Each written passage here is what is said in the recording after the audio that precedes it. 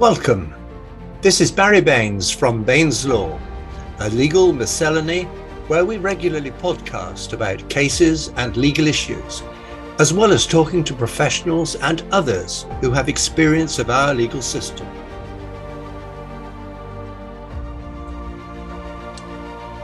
Today's guest was appointed a judge of the General Court of the European Union in Luxembourg after a first career as a practitioner and leading counsel in the field of European Union law. He practiced most especially in competition law, trade law, customs, internal market rules, intellectual property, and constitutional rights in a variety of sectors, including broadcasting, chemicals, information technology, pharmaceuticals, software, and sport.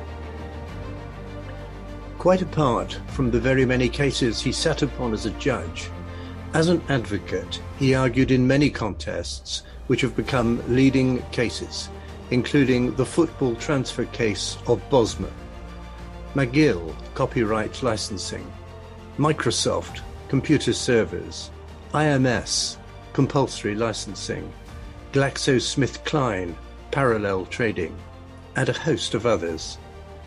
He has published a huge number and a wide variety of articles on trade, competition, sport, and procedural due process, which became increasingly important in light of the Lisbon Treaty, which from December 2009 made the case law of the Strasbourg Court binding on the Luxembourg courts. He has a separate interest, which is access to justice and pro bono activity, which stretches back to 1970, when he successfully worked on an appeal in the US Second Court of Appeals on behalf of Lewis Henry Burns, wrongly convicted on the basis of a coerced confession. It is a privilege and pleasure today to welcome Ian Forrester QC. Ian, thanks very much for being with us today. You have vast experience as a judge and an advocate in the General Court of the EU and the Court of Justice. And I wonder if you might compare and contrast the different approaches of the courts with the UK courts in general. What I have in mind is here the appeal courts rely primarily on oral presentation, whereas in the European courts, they tend to have extensive written representations first. Do you have anything to say about that? Yes, indeed. You need to remember that the court, when I was on it, was the court of 28 countries with 24 official languages and one working language. If you think about it, a working language is necessary when pleadings can come in Lithuanian or Portuguese, Greek or English. And so French is the working language of the court. And a slight exaggeration, nothing happens until the texts have been translated into French, and the discussions between the judges are pretty much all in French. Sometimes a member who doesn't feel comfortable will say, "Can I switch to English?" And pretty much always that doesn't pose a problem. But if you reflect on it, that is one cause of the preference of the court to use written texts, because oral presentation through an interpreter necessarily loses something. So that's one explanation of a major difference between the UK courts and the court in Luxembourg. The court in Strasbourg, human rights, is a bilingual court which operates in English and in French. But in Luxembourg, for the moment, I suppose one day that might change, and there have been suggestions that English could be added as an optional working language for English language cases in the General Court, but that is some way in the future. So that's the first reason. Second is that in the continental tradition, indeed, written pleadings are nearly always more important than oral advocacy. And so the explanation or the illustration of that proposition that I give to visitors is that in the UK, notably in England, in the old days, let's say 25, 30 years ago, if this was the beginning of the case and that was the end of the case, the oral portion would be very important, it would be very big, and it would be near the middle and before the middle of the case. By contrast, in Luxembourg, the oral portion is smaller and occurs towards the end of the proceedings. And the tradition, there's a third reason and a fourth one. The third explanation of the difference between the UK and continental countries relates to how advocates are treated by the bench. In England, it's perfectly normal for the judge to say, Mr. Forrester, how can you argue that given what we said or what the House of Lords said in Foss v. Harbottle? And the advocate says, no, you're not, you're mistaken. And there is a debate as between, you might say, a student and a teacher. Now, in some continental traditions, a judge who asks a provocative question like that would be regarded as revealing a predetermined inclination or a fixed opinion as to the correctness of one side or the other in the case before him. And that would be regarded as misconduct. And I had many discussions with my colleagues saying, if you're going to have oral presentations, it's an opportunity for the court to reveal to the advocates, hey, I'm not convinced on this question. I'm not convinced on that question. Please address it. And I said in writing, it's natural that any advocate would like to be better informed about what is on the judge's mind. And so from the point of view of the efficiency, getting goodness out of the oral presentation, don't sit there like stookies, as we would say in Scotland, be interventionist, be active.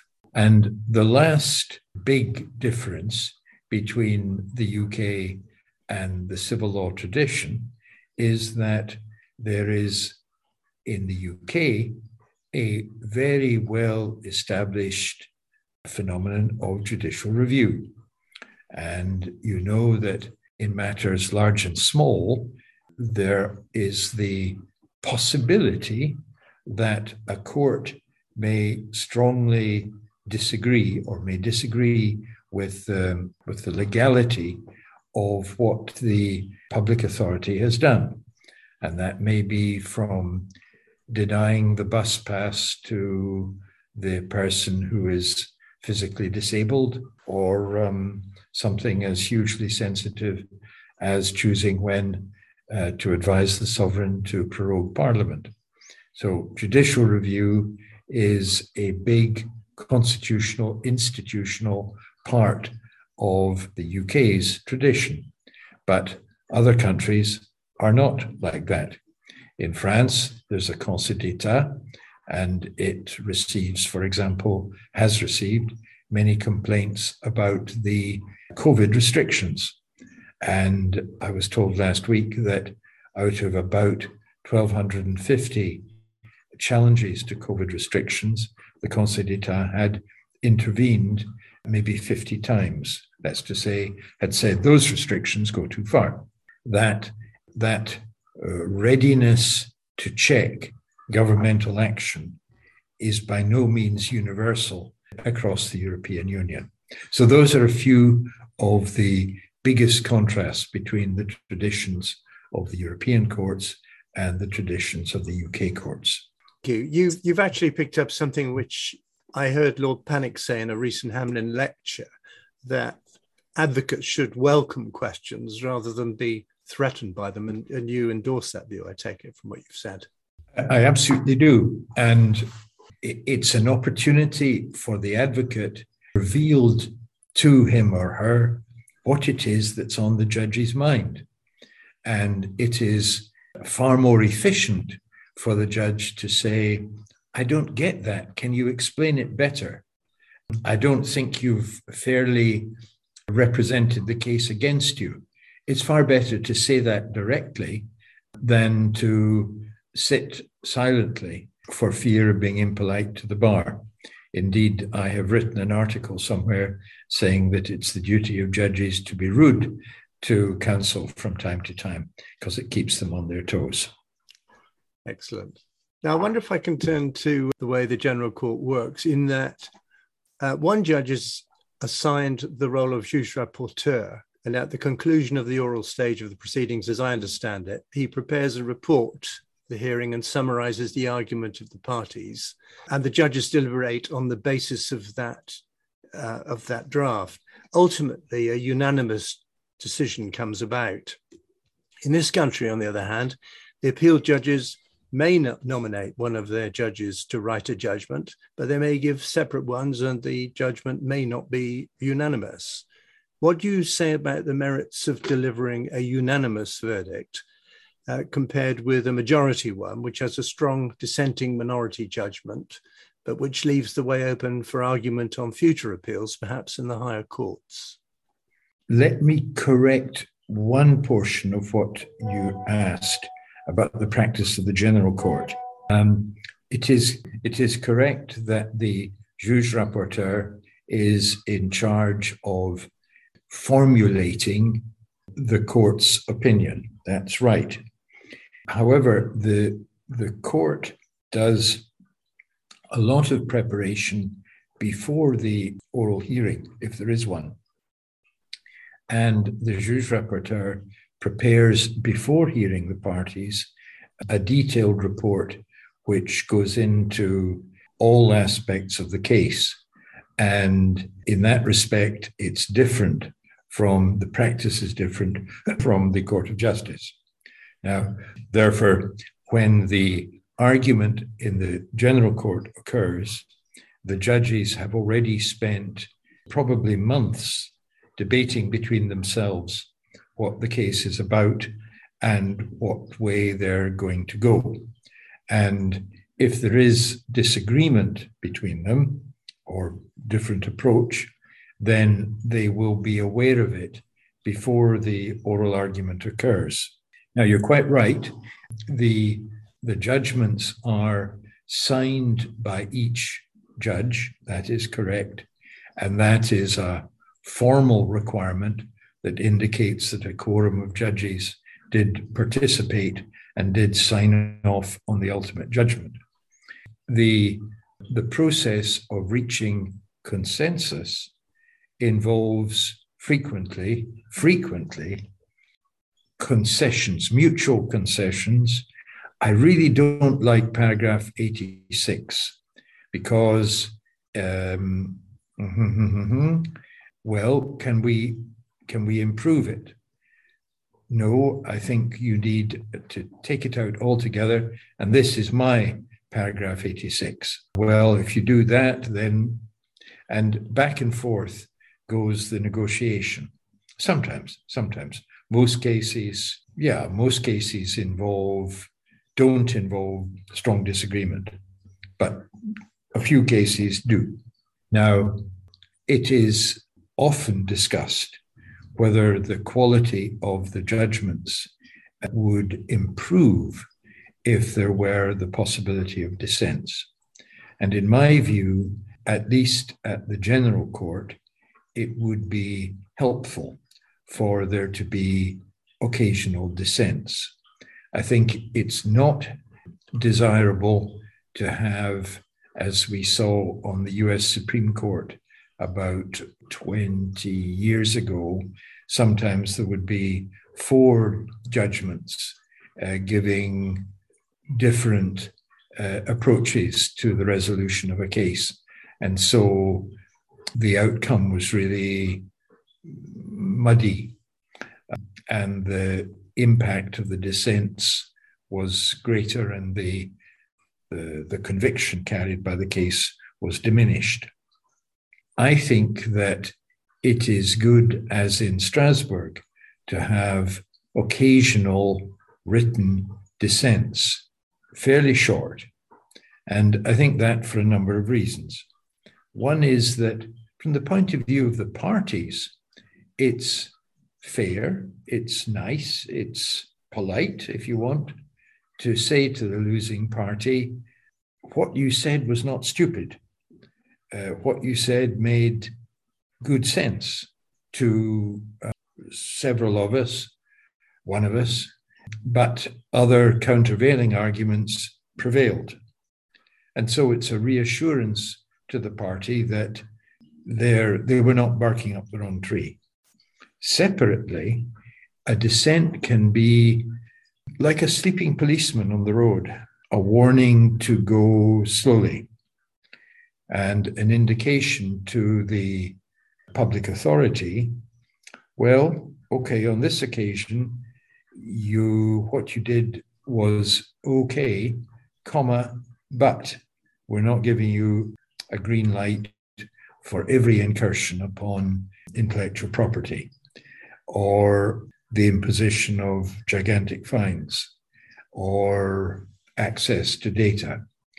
I think that because big decisions taken in competition cases in in Brussels are few, it's a small number of cases.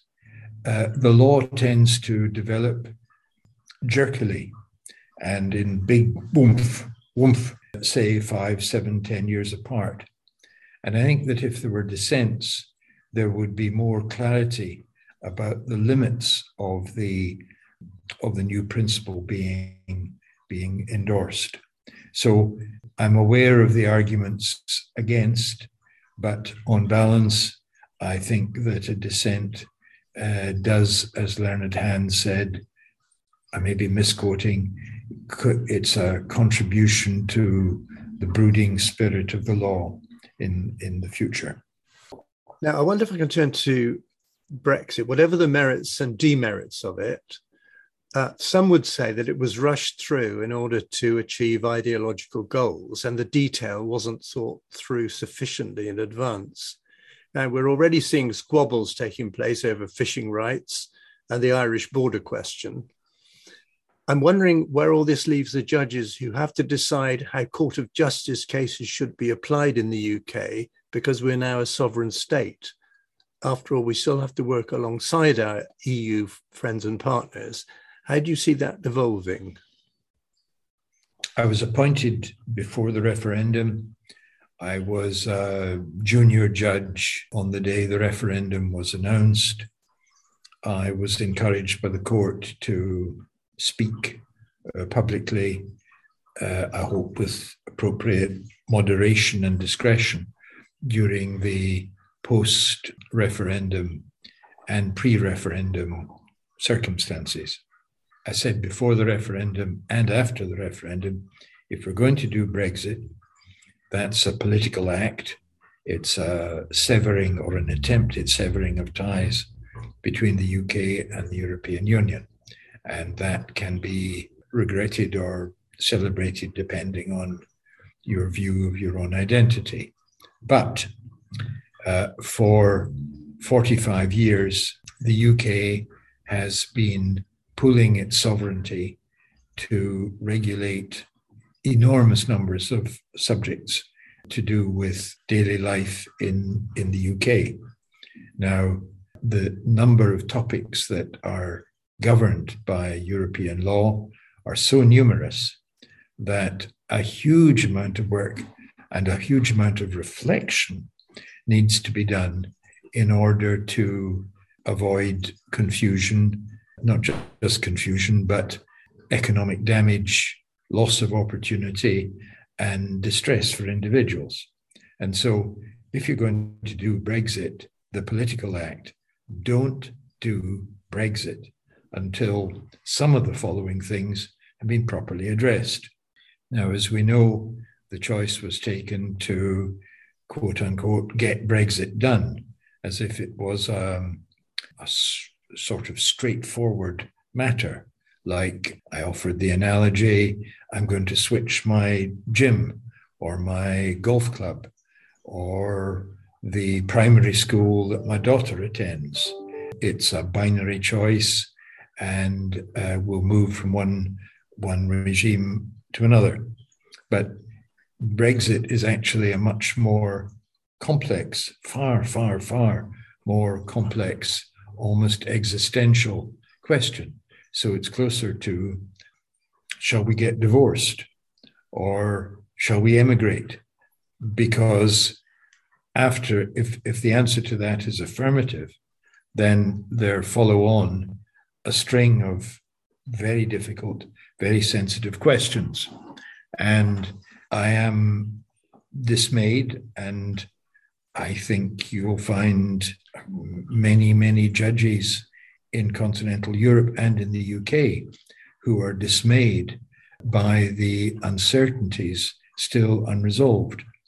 The British civil service has been working like mad things to produce statutory instruments, but where a choice has been presented between continuity, stability, and prosperity, and divergence and sovereignty, it would appear that the government's choice has generally been to favour sovereignty at the cost of disruption.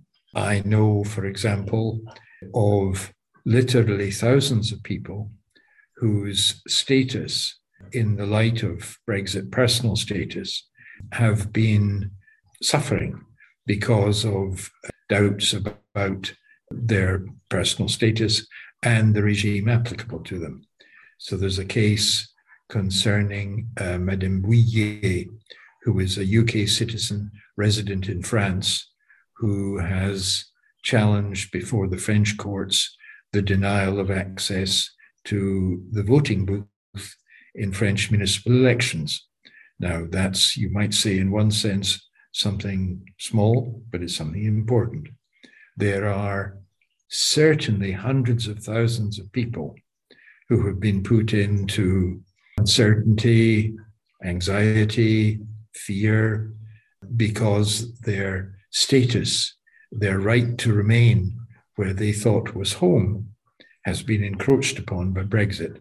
And I feel very strongly that Her Majesty's government has not done its duty towards UK citizens working or retired outside the UK in the EU 27. Thank you, Ian. I wonder if I can move on finally to talk about advocacy in your own career in the European courts. I think it must be 20 years or so since I was first with you in Luxembourg.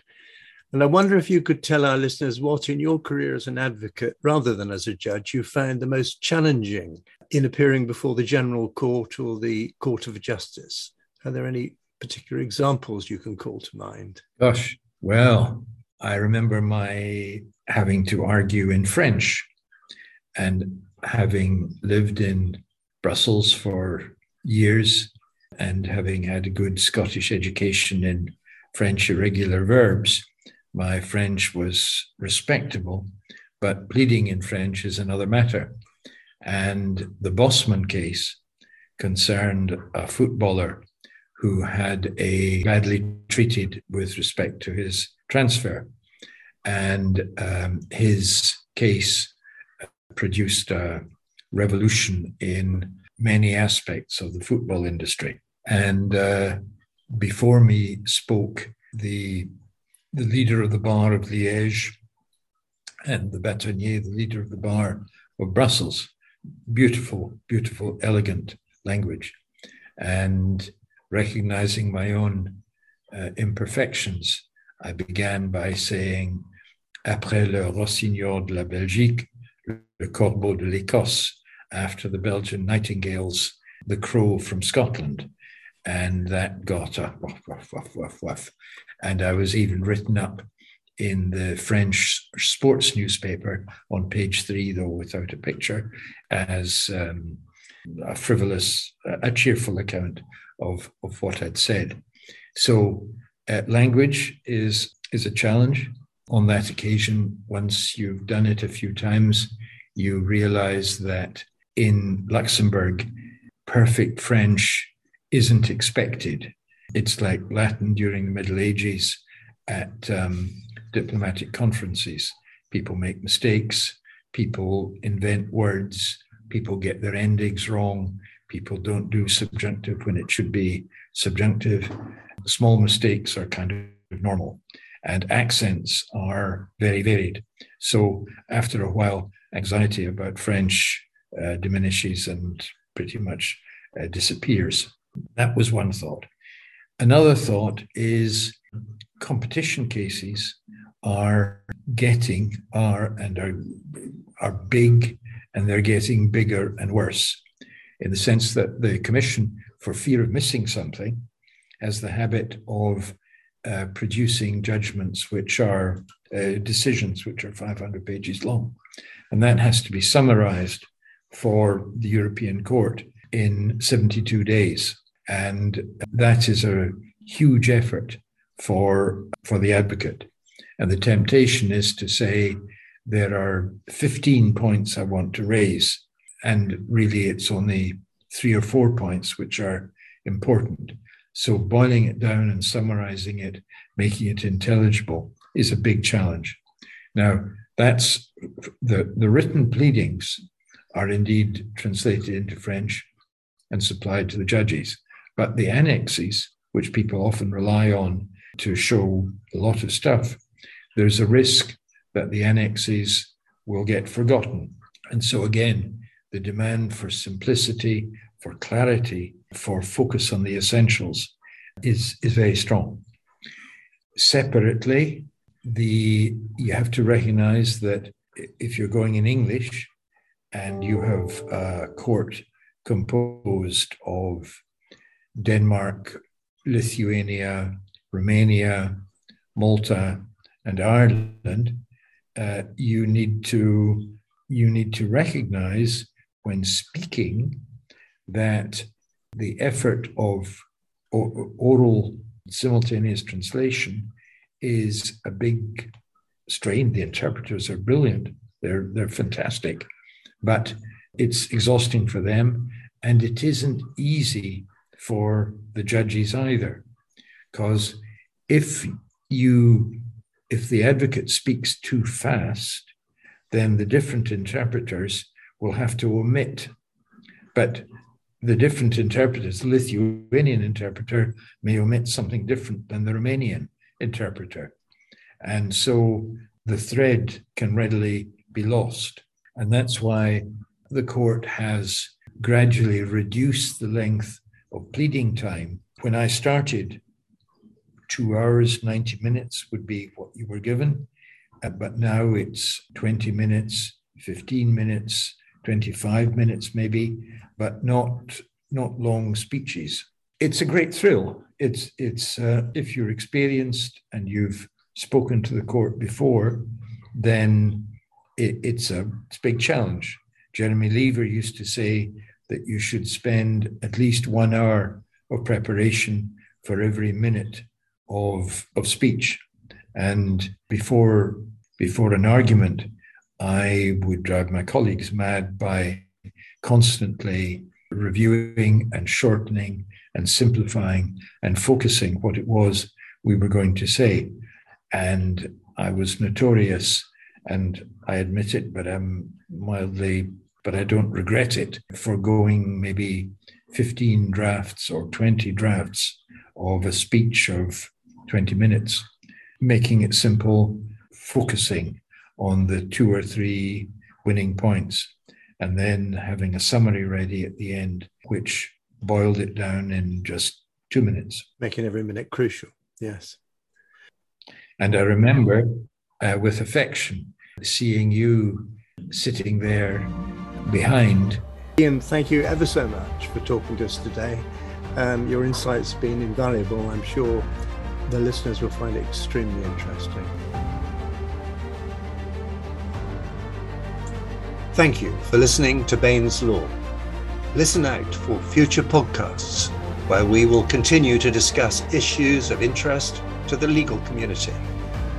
If there is a professional perspective that you would like to share, get in touch via our website at www.barrybaines.com.